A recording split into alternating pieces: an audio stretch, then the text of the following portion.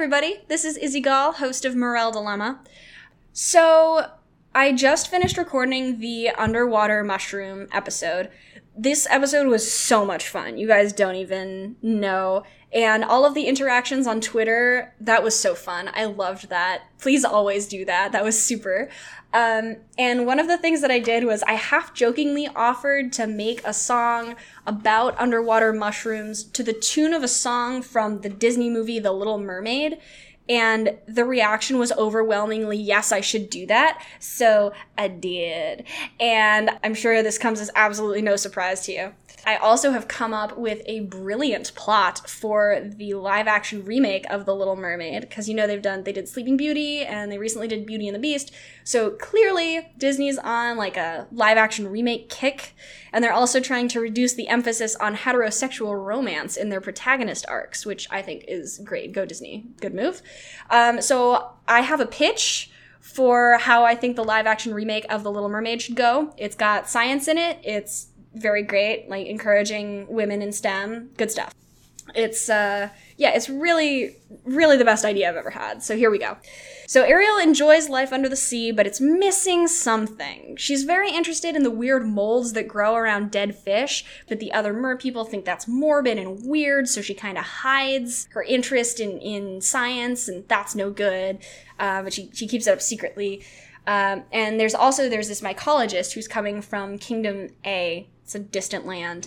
And this mycologist wants to study the fungi of Kingdom B, which obviously is the one that has the coast right where Ariel lives. It's not Atlantis. Anyway, the mer people place where they live. What is that place called? Anyway, so the mycologist wants to study the fungi on the shore and surrounding areas of Kingdom B.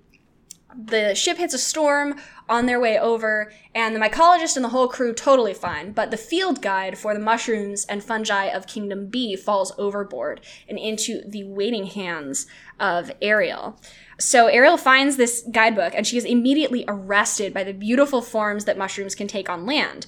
Seized with the desire to see and study them for herself, she begins collecting all the information about fungi that she can find. Unfortunately, King Triton, her dad, really mycophobic. He gets wind of his daughter's new interest and tries to quash it immediately. He reminds her there's a reason that mer people don't do things on land, because mycotoxins are terrifying. Ariel protests that not all the mushrooms are like that, some of them are very safe, but Triton will have none of it, and in his rage and fear for her, Triton destroys all of her meticulous notes.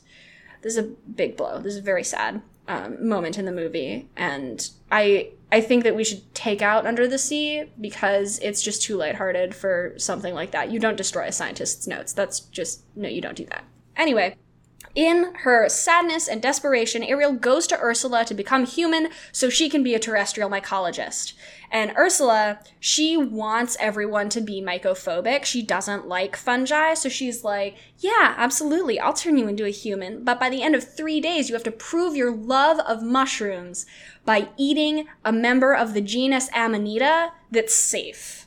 And in her mind, she's like, Ariel will never be able to do this. Mushrooms are horrible and dangerous. And then this will reinforce the mer people's fear in mushrooms and keep them from knowing the marvelous wonder of fungi. Because Ursula's the bad guy. So that's what she wants.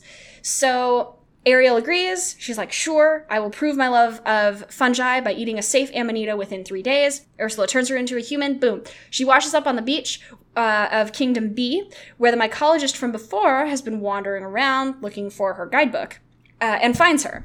Ariel can't speak, but she expresses her love of mushrooms and her desire to learn more, and she and the mycologist work tirelessly for several days, so Ariel can safely identify and then eat one of the Amanitas.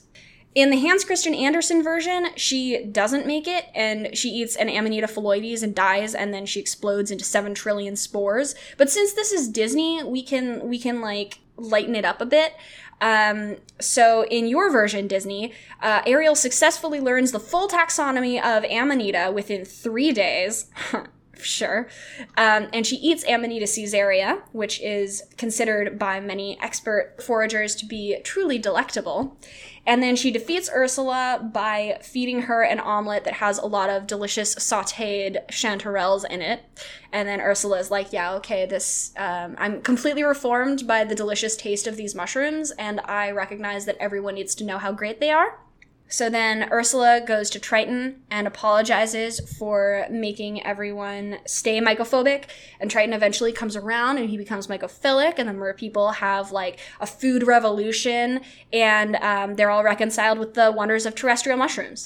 So you're welcome, Disney. You can just have that, and if you do it, I will know in my heart that it's from me and it's getting the word of mushrooms out there. So that's enough for me. And hey, I already did all that work for you, and I'm going to do even more of your work for you, because as my Twitter followers and Patreon patrons have demanded, I generously edited the most beloved song from your original film to make it ready for the reboot.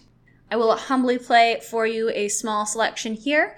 The full version is available on the Morel Dilemma Patreon and is unlocked at just $1 a month. So Disney, you're made of money. Listeners, you're not made of money, but maybe you have $1 a month, eh?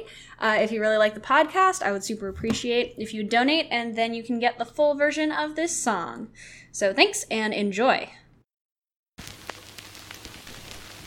I just don't see how such a cool, diverse group of organisms could be bad. Look at these molds and all of these yeasts, a perfect collection of all the mycetes. Way down here under the sea, you'd think we had everything. All the varieties science reports, how many species each biome supports. Freshwater, marsh, or marine, you'd think we had everything. More than 5. Oh, and as a final note before I sign off, we will need to obviously make a little tweak to the title, so instead of The Little Mermaid, it should be The Little Mycologist. All right, great. Thanks, Disney.